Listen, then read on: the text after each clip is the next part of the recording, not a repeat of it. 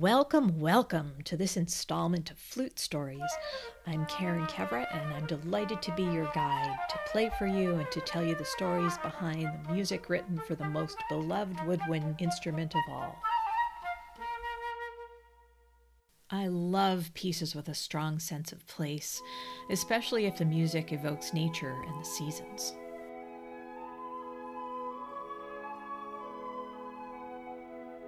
One of my very favorite pieces to perform is Catherine Hoover's Winter Spirits. Few pieces feel more natural to play than this one. It has an organic quality and an ease that belies a printed score that looks intimidating at first glance.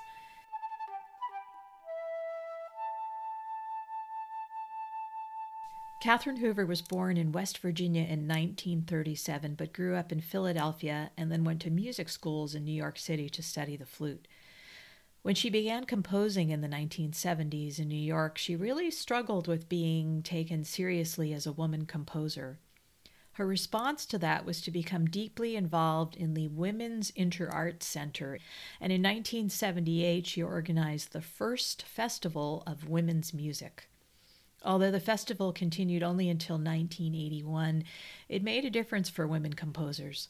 Catherine Hoover really deserves credit for helping to better balance the gender inequity scales for composers. If you skim the titles of Catherine Hoover's huge collection of compositions, nature themes jump out at you. Wonderful titles like Summer Night, Canyon Echoes, Reflections, Mariposas, Wood Song. Though she wrote for huge varieties of ensembles, big and small, instruments and voices, it's the solo flute pieces that call to me. They make me want to grab a folk flute, stick it in my back pocket, and head off on a hike into an echoey desert canyon. The consensus seems to be that Catherine Hoover's most popular piece for solo flute is Kokopelli. That's what's playing in the background. I mention it for its appeal and because it seemed to lay the groundwork for Winter Spirits. Kokopelli is the little mischievous hunchback flute player guy, a Native American god of fertility, who first appeared painted or carved into rocks at ancient sites, but has since become ubiquitous everywhere in the desert Southwest, especially in kitschy souvenir shops. I can't help but think that Catherine Hoover's Kokopelli is a kind of tip of the cap to Debussy's famous flute piece, Syrinx. Catherine Hoover wrote Winter Spirits in 1997, 7 years after Kokopelli. Of the two pieces, I really prefer Winter Spirits for its variety and amazing depth of expression. This is idiomatic flute music written by a wonderful flutist, and it shows. The opening first line of the piece is written as one very long measure.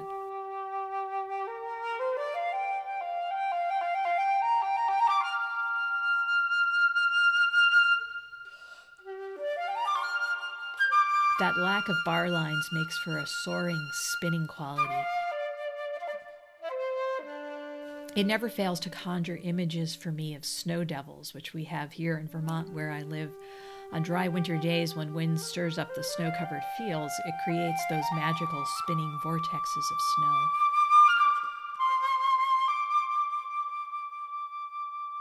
There's not a single time signature in this piece, and even so, the liberal use of accents gives it rhythmic incisiveness, and the very specific and wide-ranging dynamics from triple piano to fortissimo make it almost cinematic. Like great folk music, this piece has dance and chant in equal measure. It's pretty obvious when the dancing spirits or kachinas make their appearance.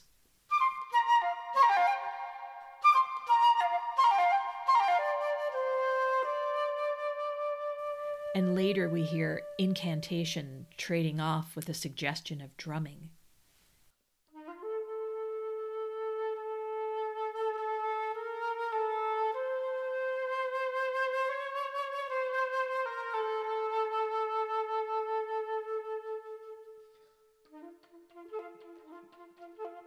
In her published score for this piece, Catherine Hoover included some helpful and heartfelt context for Winter Spirits.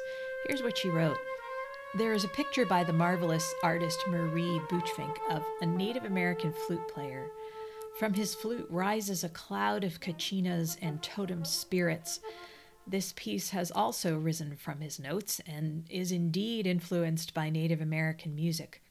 The idea of the flute invoking beneficial spirits, be they kachinas or any other, is a very natural one. Such spirits are an accepted and valued part of life in most of the world, and the flute has been used to honor and invite their presence for countless ages.